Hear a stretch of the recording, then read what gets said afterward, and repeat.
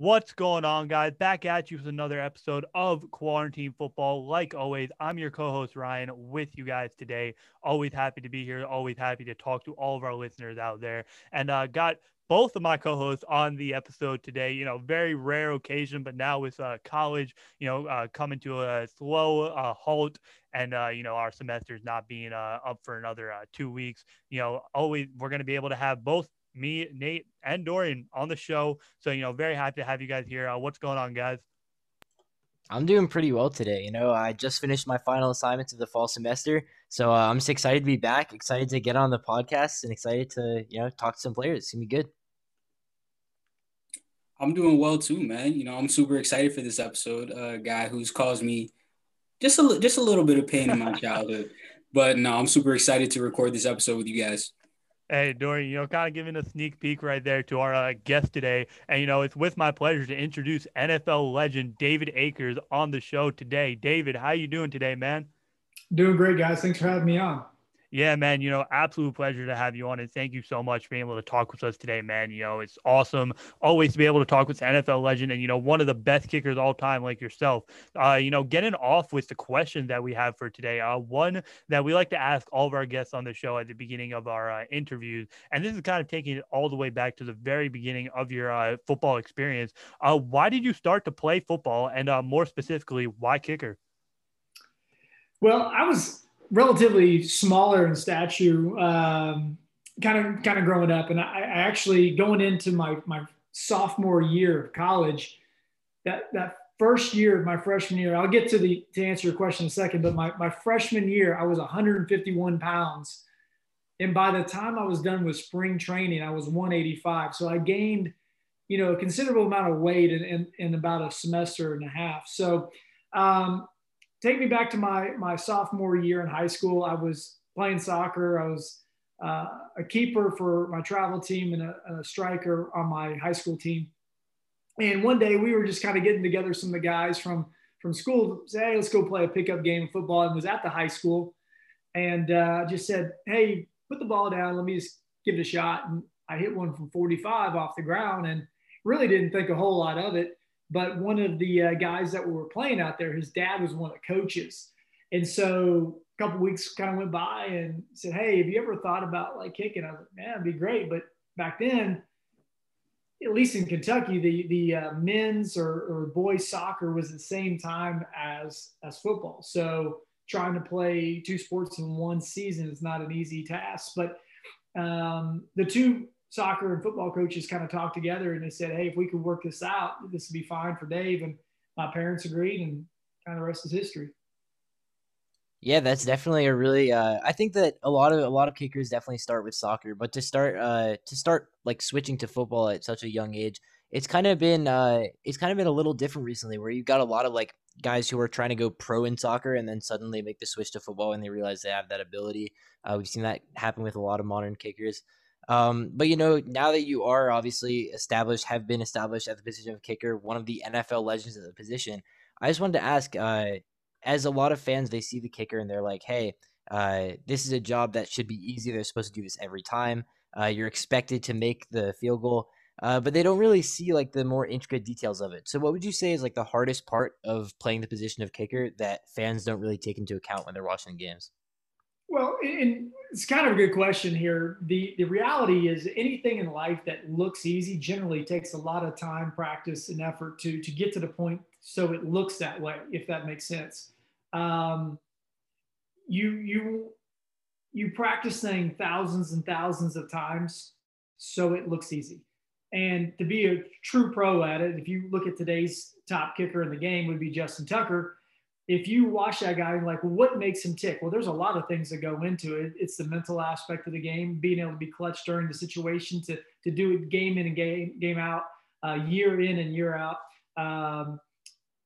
But there are abilities that people have and they possess it. If you're out there with a stick and as like a holder and you kick it and nobody's around and the lights are off, no cameras, no fans, and the game really doesn't mean anything, they're good.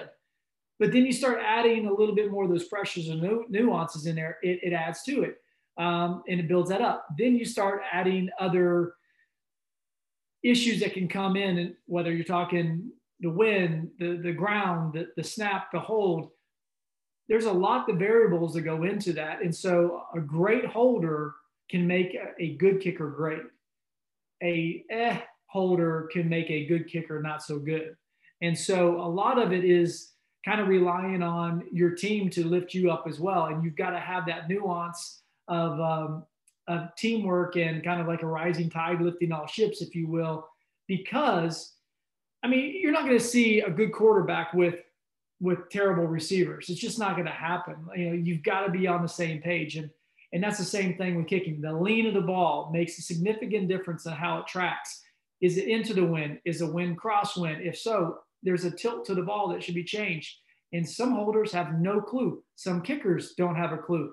So they miss kicks. They don't even know why. But again, to be really good at something, you have to take it to the finite level and become a technician and a person that's willing to put the time and an effort in to understand what goes into it technique wise, and being able to come out on the other end and put the time and effort into it. For sure. I think what you mentioned specifically, a lot of guys have told us that it takes a bunch of tiny little miracles for a play to go right. And that goes the same for a place kick or a field goal. You know, you've been in plenty of pressurized situations, game tying, game winning situations. How did that pressure affect you? You know, I hope to say that I was able to kind of stand up and deal with it the best of my ability. But I also was sponsored by Pepto-Bismol for years too. So there's a reason for that, because I would chug a half a bottle before the game. The whole idea is to understand that you might be shaking inside. You know, you might have that adrenaline running to the point of like you get that kind of nervous knee feeling, knock knees in there, and being able to recognize that and use that adrenaline for a positive, I think was a thing for me that helped. I put a ton of pressure on myself in practice in front of the team to perform there, especially early on in my career, because every kick to me in front of the coaches meant that I could hopefully stay an extra week, especially when you're weekend, you know, Tuesday at 4:00, man, you knew you're getting an extra week's paycheck. You know, that was huge, right? And if you saw a call come from the Eagles organization or wherever, you're like, oh man, especially on an off day back in the day, it was Monday. And you're like, man, if they're cutting me today, this is really going to blow, you know? But ultimately, I think, I don't think you ever get used to it. You kind of learn to hone it. And other players talk about the first few plays takes a while to kind of settle in. Well, kickers really don't have that per se, but if you have to go out and your first time on the field is a 55-yarder or your first one's an extra point, sometimes you have, you know, that ability just to get that first kick under your belt, whether it's a kickoff or whatever. So you knew if you went in and missed an extra point and you lost 7-6, you probably helped cost the game, right? And you know if there's 2 seconds left on the clock and you have to hit a 40-yard field goal and you miss it, you help cost the game, but you can also be the guy that wins the game. So if you look at every kick as a possibility of a game winner in your mind, like if I hit that first extra point, we win 7-6, yeah, I helped do my part that day. Same thing's true kind of mentality-wise, even for game winners. So if you put the same pressure on yourself for the first kick as the last kick, I think it kind of helped balance me out. That was kind of the mindset I took into it, at least. Yeah, 100%. And, you know, when you talk about game winners like that, and we were just talking about pressure situations, one of the most impressive game-winning kick stories that I've ever seen is the story of you in 2005 against the Raiders. You tore the hamstring of your non-kicking leg, and then you ended up actually kicking the game-winning field goal in the same game. Can you kind of take us through that game, how you felt, like what were the emotions going through that, and how you ended up actually finishing that game? Yeah, cool. So the week before I was playing against the Niners, and on one of the kickoffs, I felt this thing in the back of my quad, or actually back of my hamstring. And I said, man, what is that? And had the kind of guys work on it at halftime. And Mark Simino actually came in and hit an extra point in that game. And so do MRI, do all that stuff through the week. And it looked like hey, there's a slight tear in your hamstring right where it connects to the ischial tuberosity, which is the kind of your pelvic bone right there. It was right, it's the tendon actually. I'm like, oh, okay, well, you're not going to make it worse. So like, okay, famous last words. So as the week kind of goes on, they're like, do you think you're going to be able to kick off? You know, they brought a guy in on practice squad. And I'm like, I don't know. As of right now, we're not kicking off in practice. We're not testing it. Didn't kick many kicks during the week.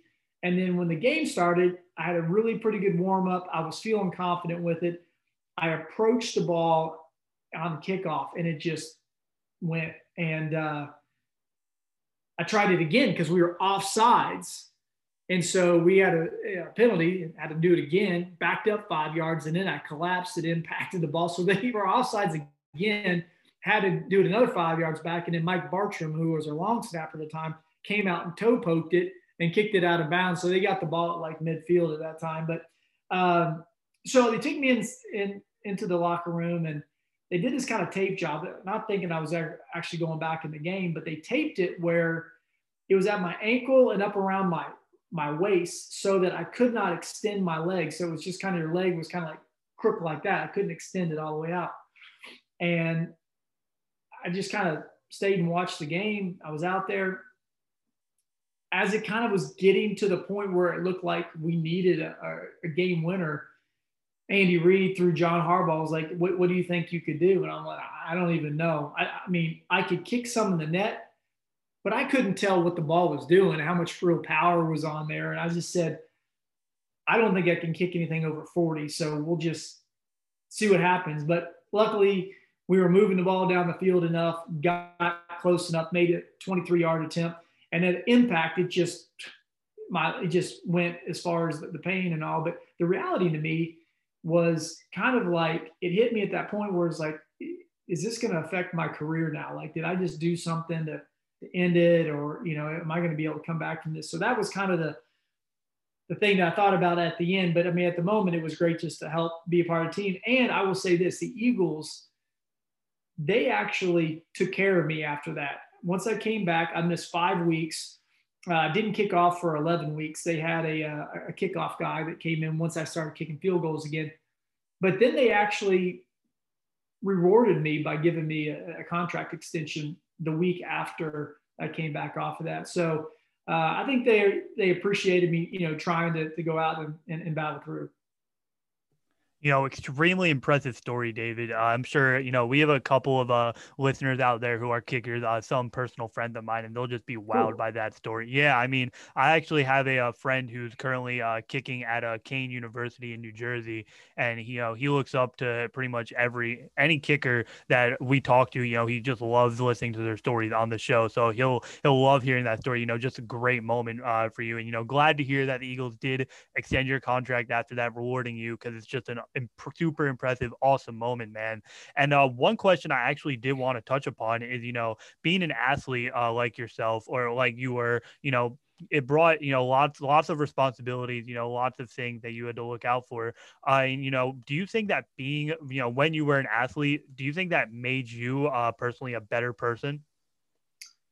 Being an athlete make you a better person? I don't know about it makes you a better person. I mean, there are a lot of great people that aren't into athletics. What I will say that I believe athletics has helped me with is persevering in life. John Dorenbos talks about this, being inside the white lines and being outside the white lines, and what that has in effect on your life, because you're going to get knocked down. You're going to have times where you have to stand back up and keep going. And what are you fighting for? Are you fighting for those people on the field, your teammates, and you're fighting for the organization, your coaches, and then outside the line, you're fighting for yourself, you're fighting for your family, your kids, and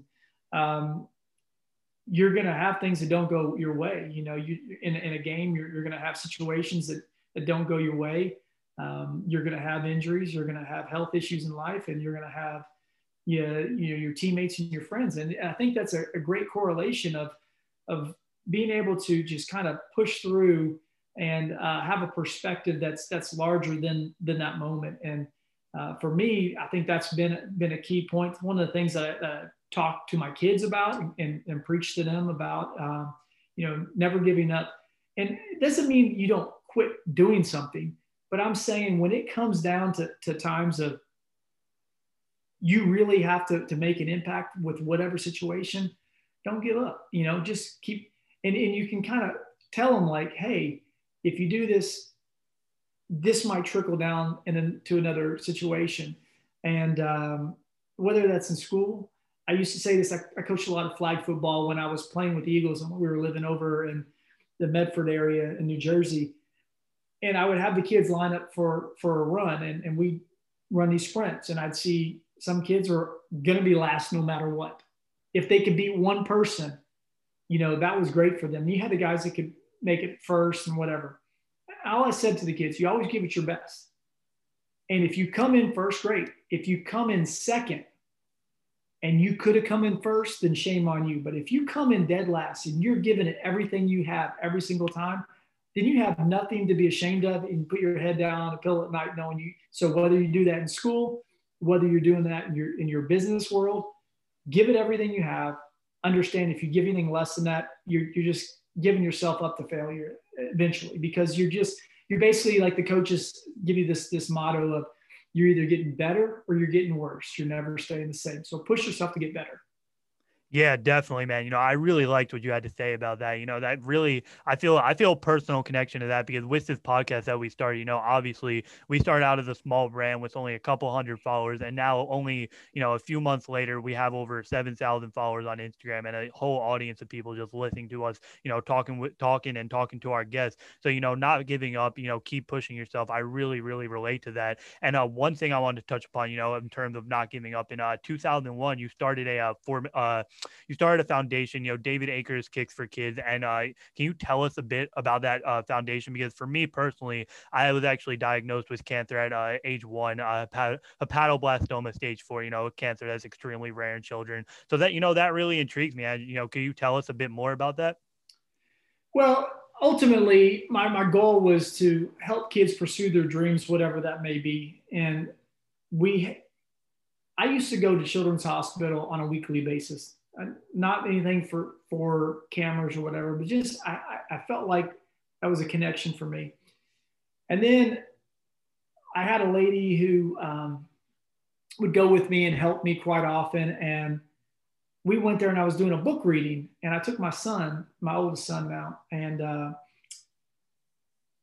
I said to her, I was like, it's really nice that he's here during this opportunity for me to read and he's not in here as a patient. Well, that was on a Tuesday. He was admitted on Saturday, because he ended up having a cellulitis and immersive staph infection, and he was in there for a week. And at that point, I said, I want to specifically help with Children's Hospital. So while you're playing, it's a lot easier to get funding and help, because people are willing to kind of jump on your team in that area. And I was very fortunate to have a great team with that. And then with Children's Hospital, myself, for my son at that point, they helped us quite a bit. And then at the end of my career, my daughter ended up getting diagnosed with a malignant tumor in her left ovary. And so we then were kind of at the hands of Children's Hospital again, and they did incredible work on her.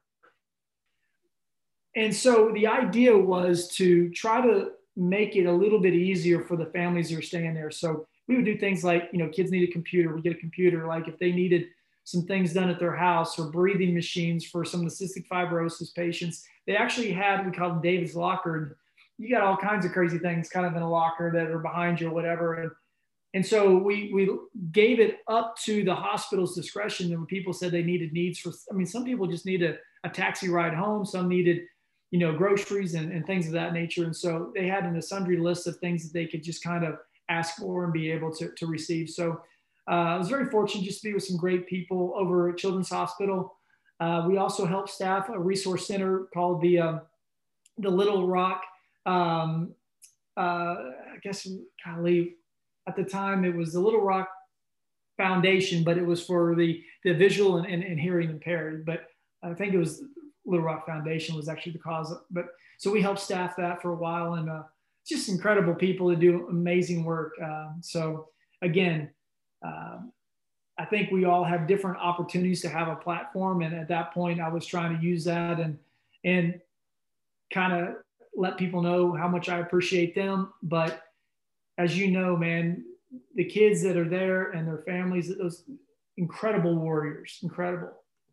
Yeah, man, definitely. As a cancer survivor like myself, we're all, incredibly thankful for what, what yourself does and, your foundation and all other foundations, out there just helping out, kids who are, not as fortunate, to go out and live a normal life and, are unfortunately suffering from cancer. So, just some incredible stuff, man, really appreciative once again of what you do, in your free time, being able to help those children out who are unfortunately suffering from cancer. Dorian, I'm going to pass it over to you for the next question, man. Yeah, like Ryan said, just incredible stuff that you're doing, and continue on kind of the path of like perseverance. You were an undrafted free agent in the NFL. How did that shape your career and shape your work ethic? Well, yeah. So I got a call on draft day. Well, draft day's 2 days long. So back in 1997, you all were you even alive then? Nope. 2001 is when I was born. So nope. 2000. So it was 97, and I started getting some calls on Saturday. I was a guy that had a really strong leg, but wasn't as accurate as needed to be in college. But I could punt and kick. So I got a call and said, look like you might be on our board for tomorrow from a couple different teams. And then I got a call from the Steelers in the 7th round and said, David, it looks like you're going to be our next pick. I went, oh my gosh, this is going to be awesome. I'm waiting to see my name go across the ticker right on the TV. And they picked a kick returner, not a kicker. Like, you've got to be kidding me, right? So anyway, I had 5 teams that offered me free agent contracts at the time. And I chose to go to the Carolina Panthers because they were giving me a little bit more signing bonus, $5,000, back in 97. I mean, that was a lot of money. So I was like, this is awesome. They must really like me. Well, I didn't take into account that they had John Casey, who had just come off a Pro Bowl a year, and more money really didn't mean it that much. But I will say this. I learned so much from John Casey. I was a sponge around him. He was giving of his time and his understanding and fundamentals of what I needed to be able to utilize to be able to play at the next level. And he tirelessly would work with me at practice, and I got better.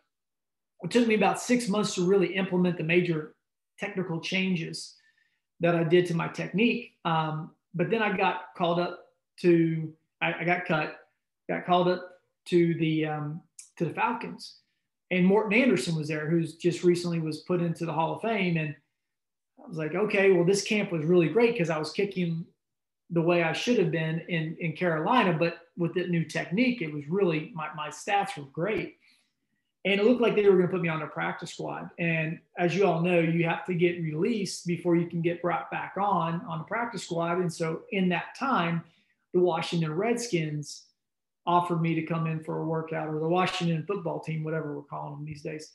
So they brought me in and they offered me to be on their practice squad. So I said, okay, went there and did some analysis before I did that. Morton Anderson, not Morton Anderson. I think I'm going to go where Morton's not. So 3rd week of the season, I get activated. They are playing out in Seattle. And so back then, Seattle was inside. It was called the Kingdom. I'm like, man, a kicker playing inside. This is going to be great. So my opening kickoff, I'm kicking off my career. I'm literally kicking off the game. And I hit a high. See, back then we kicked it to 30, and the balls at that point could get doctored up a little bit. But I hit this high, like real short kick, though, to the 10. Steve Burchard, well, it would have been to the 5 now. Steve Burchard hits it up the middle. He cuts out to the right. And if you can just kind of think about Chris Berman in the back of your mind going, he could go all the way. Yeah, he did. 90 yards for a touchdown. My first kickoff ever in the NFL. So I'm like, oh my gosh, this is terrible. This is not the way I was expecting it to go. And it's got to get better. It's got to get better. So we go out and we try a nice short 48-yard field goal. I missed it barely wide right. And then I'm thinking, well, this is terrible. I'm blowing it. and I get another chance. It's 49 yards. I miss it wide left. So needless to say, 2 days later, I was cut, and that means I've been cut from the Panthers, the Falcons, and the Redskins, and pretty much ready to kind of give it up. And I really thought I was going to be done, at least until I had some tryouts, here and there where guys were possibly injured, but when they really are thinking about bringing you back onto a team, it's usually the first part of the winter break right after season. But I got a call to come up right before Christmas with the Eagles, and went up there, had a terrible workout. Still, my worst workout I ever had was theirs. And but I was strong. It was cold outside. It was 17 degrees, 0 degree wind chill. And back then it was at the vet, and we were on their practice field was dirt just piled up on top of the asphalt with grass. And then they had this bubble that was probably 60 yards long or something next to it. It wasn't very big at all. And we were outside. And again, I showed some power, but I just wasn't really accurate. We all leave, the players. And then I kind of talked to John Harbaugh. And at that time, Ray Rhodes was still the head coach. They hadn't even hired Andy Reid. I get back on a plane back to Atlanta. My wife picks me up and she's like, well, how did it go? I was like, it's kind of a waste of time. I didn't do real well. And she goes, that's interesting. They called. They want to sign you. So either they were prophetic or they really knew what the heck was going on with what they saw in the young guy. But that kind of started them to say, though, we want you to kind of go play in NFL Europe. And back then, they would have teams that would allocate certain players. So my jersey, even though I was playing for the Berlin Thunder, I had an Eagles logo here and another patch somewhere, I believe, just to let people know, like, I'm affiliated kind of as a farm club to what they do in baseball, which in my opinion, we really still need something like that. The likes of Kurt Warner and I can't think of his name all of a sudden, the great defensive end for the Steelers. Oh my gosh. It'll come to me. Guys like Vinatieri, Jake Delhomme and Chris Winkie and guys like that played over there. But so I had a decent season, and then I got sick the night before the second to last game. I got really, really sick, and I got put into a hospital the next day and found out that this is a whole made-for-TV movie. We don't even have enough time for this one. But let's just say I was in East Berlin, no passport, and my Deutsche was very klein. So it was not a good experience. So I spent there for the week. I lost 30 pounds in 3 days.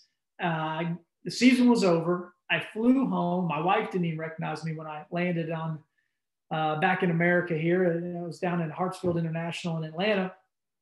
And I had a couple of weeks just to kind of get ready for the Eagles season. 30 pounds down, needed to get strong. Doctor said he needed to kind of chill for a while. Ended up having this salmonella food poisoning. But it was, back then it was the first time I ever heard quarantine, because I got quarantined to that room. And we had no TV, nothing. You looked out of a small window. And again, they didn't speak English and I didn't speak German, even though I took 2 years of high school German. It was not good. So I go to the Eagles and I'm trying out for them. I'm under contract per se, but you don't get paid until you play in your first regular season game, as you all know.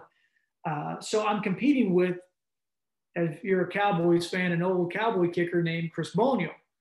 And Chris and I are going at it as much as we can. And I was doing okay, I guess, but I had Coy Detmer holding for me at the time, and Coy had never held. And so he had Doug Peterson, who was a great holder and who'd been holding for Ryan Longwell and others in Green Bay. And so they end up releasing Chris. And then they bring in Norm Johnson, who had been playing 17 years. And I'm like, oh my gosh, I have no chance. But what they ended up doing, and this was part of Jim Johnson at the time, Jim said they wanted a guy that could kick touchbacks. And I said my leg was strong. And so during that time, I became like the long field goal and kickoff specialist, I guess. So I played that whole 1999 season doing that. I tried 6 field goal attempts. I think the shortest attempt was 48 yards, I think the longest was like 59. And so that was kind of the start of where the Eagles were with me, like how it all kind of began there, and kind of going as an undrafted guy who thought he was going to get drafted at one point. Yeah, I mean, that's a crazy origin story. Like considering where you came from and even like having a couple of years in the league where you really felt like you weren't really like successful in the way that you wanted to be, and then still having like a team like the Eagles give you a chance, and then eventually you were able to develop into, I mean, such an amazing kicker at such a high level. And I mean, one mark of that success, probably the most notable mark of that success, is that you were named to the second team of the All Decade for the 2000s. And I think, amazing accomplishment, but you're also in the record book in quite a few other places. What would you say is your favorite NFL record that you hold right now? You hold a bunch of them, so. One of the ones I liked for a while that I thought was really cool. I don't own it anymore. Stephen Hauschka has it. It was consecutive made in the postseason. And it was either 19 or 21, something like that. And then at one time, I had the most field goals over 40 yards in a season. And Neil Rackers, I think, broke that one. I guess right now would be, it's pretty cool that I had the most in a season at 44. That's probably that's a cool one to have, for sure. The Pro Bowl one's another cool one to have because of you got to go there a lot. And even though my teams that I played for, I went to 6 Pro Bowls, only won one of those.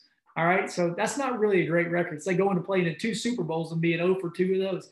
7 NFC championships and only won 2 of those. So it's not the greatest of winning once we get there, but the experiences were really great. So being able to have the most points for the Pro Bowl is probably pretty cool. Yeah, and I mean before Ryan asks his next question, I just wanted to interject real quick and say, I mean, there are a ton of accomplishments. There's a ton of metrics that you could look at to see just how amazing of a kicker you were. But one thing that really stood out to me was we were just talking about your beginning of the career, like your first game, and you were so frustrated about missing a short field goal of 48 yards. I mean, there are some kickers today who would say 48 yards is by no means a short field goal. And I mean, to see that, your quality of success, your bar that you set for yourself is that high, that really speaks to why you were so successful in your career. I just wanted to point that out. And Ryan. First off, I appreciate you saying that, but I have to back up. I was saying that tongue in cheek sarcastically. So oh, okay. Either way, though, I should interject that. Either way, in the context of your career, I mean, having kicked so many long field goals and stuff like that, it is really impressive that you were able to extend the field in such a way for that offense. It's really impressive. Cool, thanks.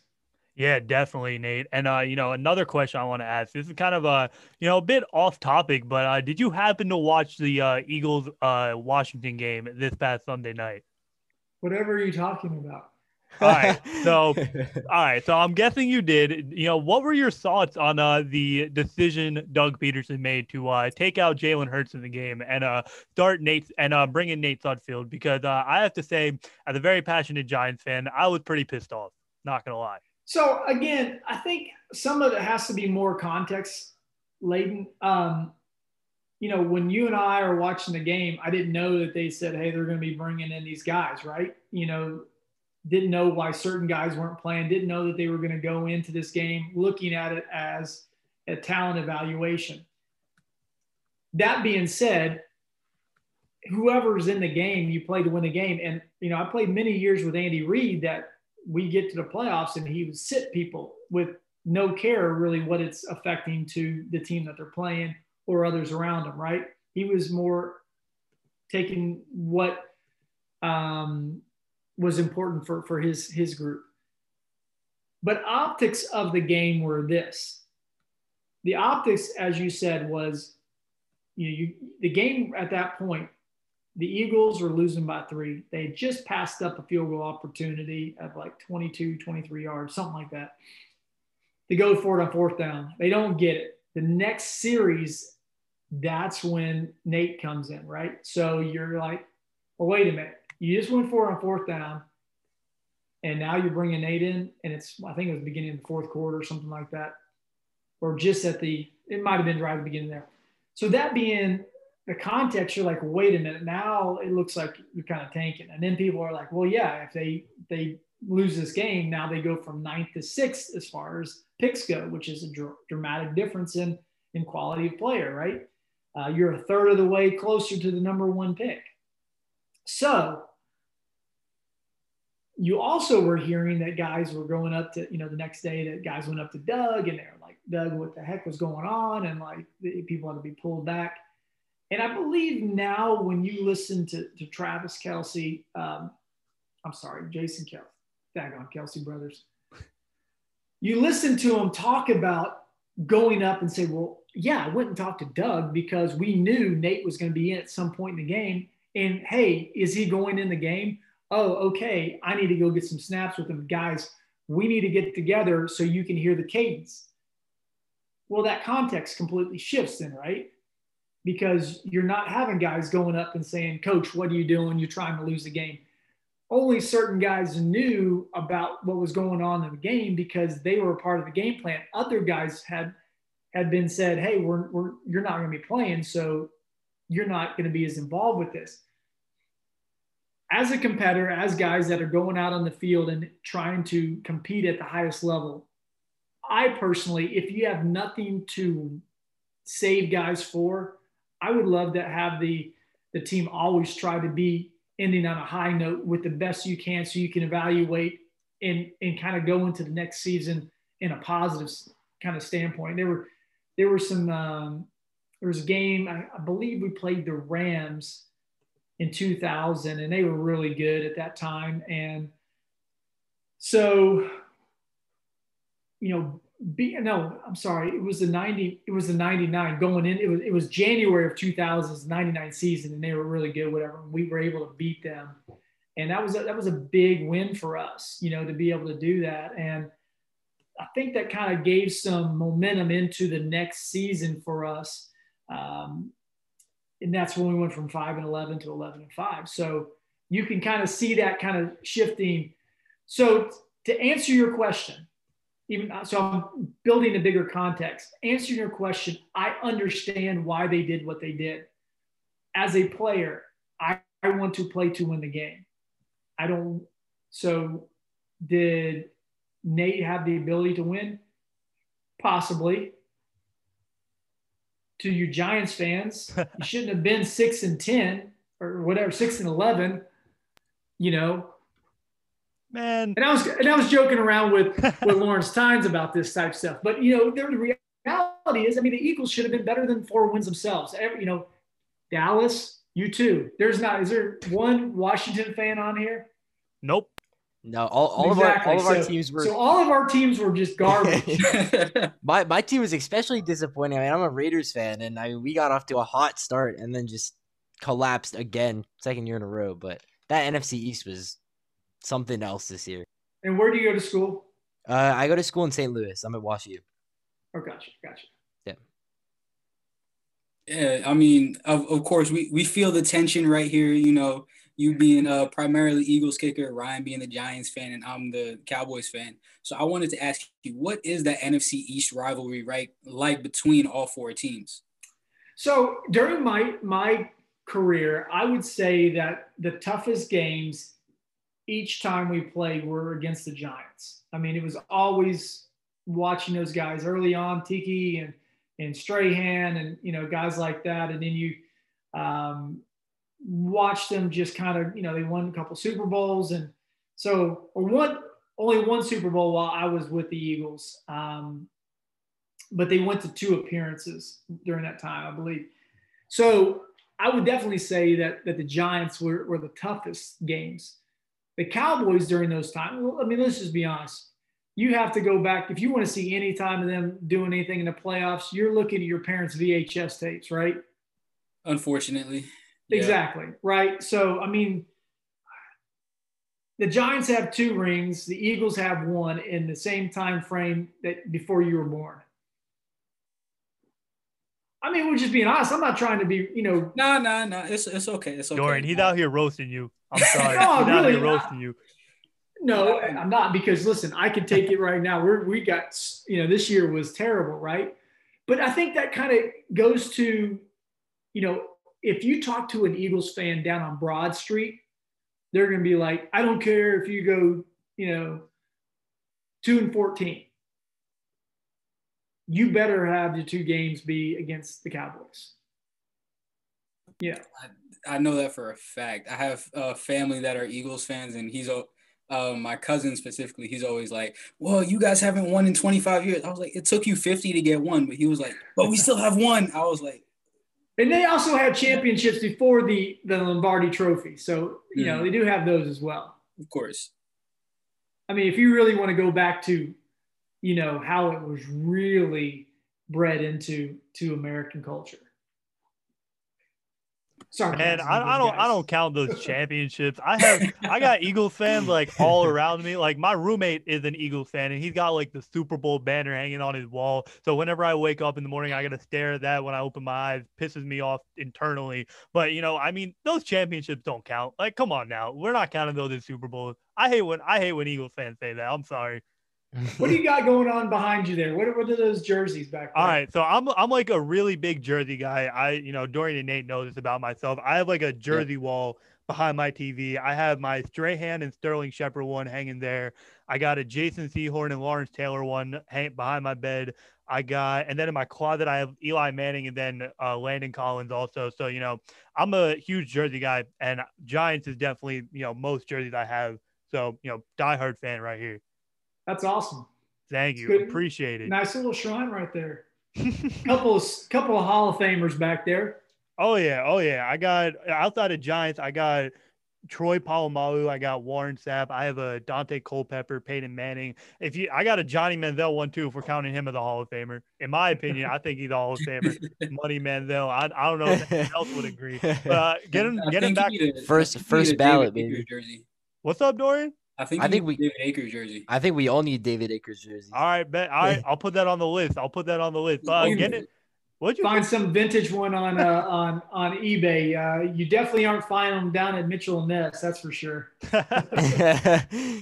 Yeah, definitely. But getting back on track, last question that I wanted to ask you, David, is, with your, current life, you actually just started your own podcast, Kicking It with David Akers. Can you sort of tell the listeners a bit about that?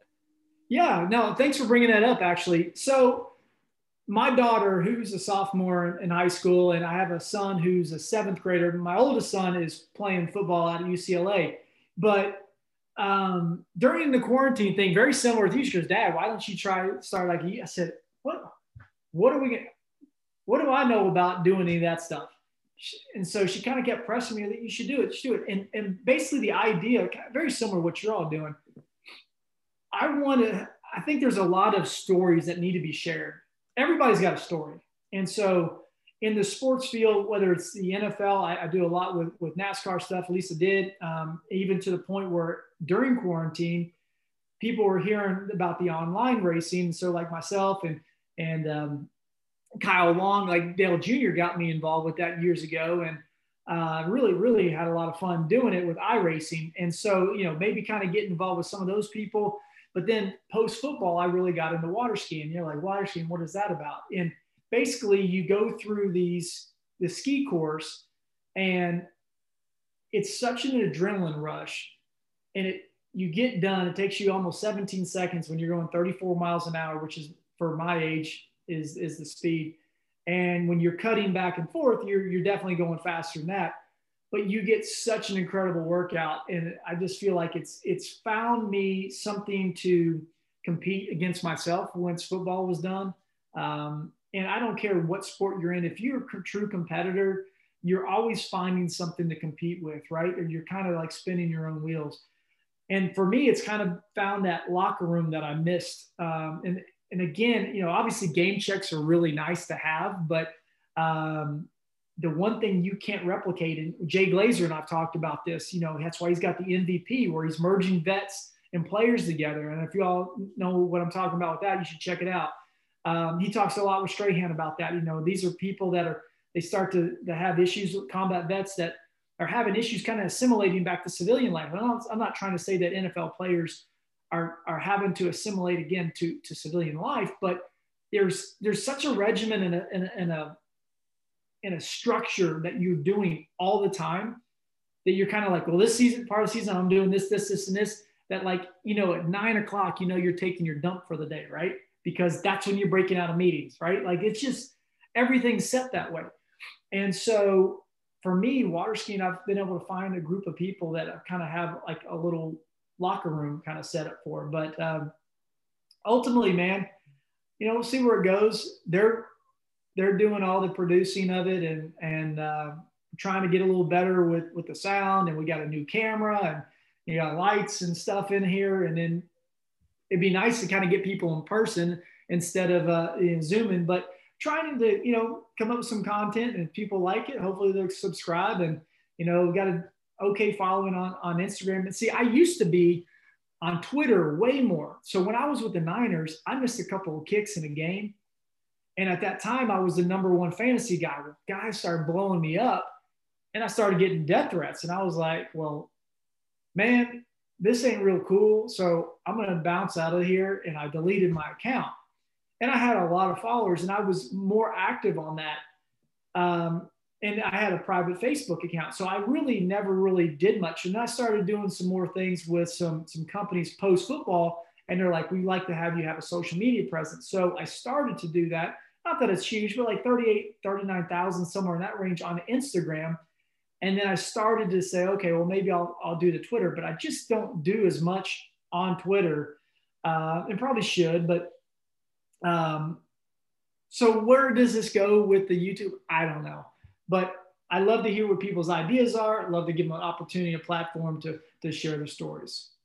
Yeah, man, definitely, some amazing stuff, what you're doing. I'm definitely going to be subscribing on YouTube after this. You got my subscription. I don't know if I can say the same for Nate and Dorian. They seem to be, you got mine, 100%. Yeah, they don't want to hear from. So, what I'd like to do, though, I would love eventually to get a cowboy on. I got to get a little bit more of the subscribing up and get somebody on there, maybe like a Jason Witten, or maybe we get maybe Drew Pearson on. That'd be huge. Drew Pearson would be awesome. Maybe we could have like a reenactment between what he did with Philly and down there. he seems like a really good dude, so that's why I think it'd kind of be fun to kind of go at it a little bit. Yeah. Oh, yeah, definitely, man. Just some awesome stuff, what you're doing. And, I'll definitely be tuning in, listening after this. But with that basically wraps up our show for today. David, it was a pleasure talking with you today, man. Absolutely awesome to have you on the show. Despite you being a former Eagles, at the end of the day, Giants and Eagles fans can, somewhat settle the rivalry and be friends, I would hope. But, David, you got anything else you want to say before we sign off?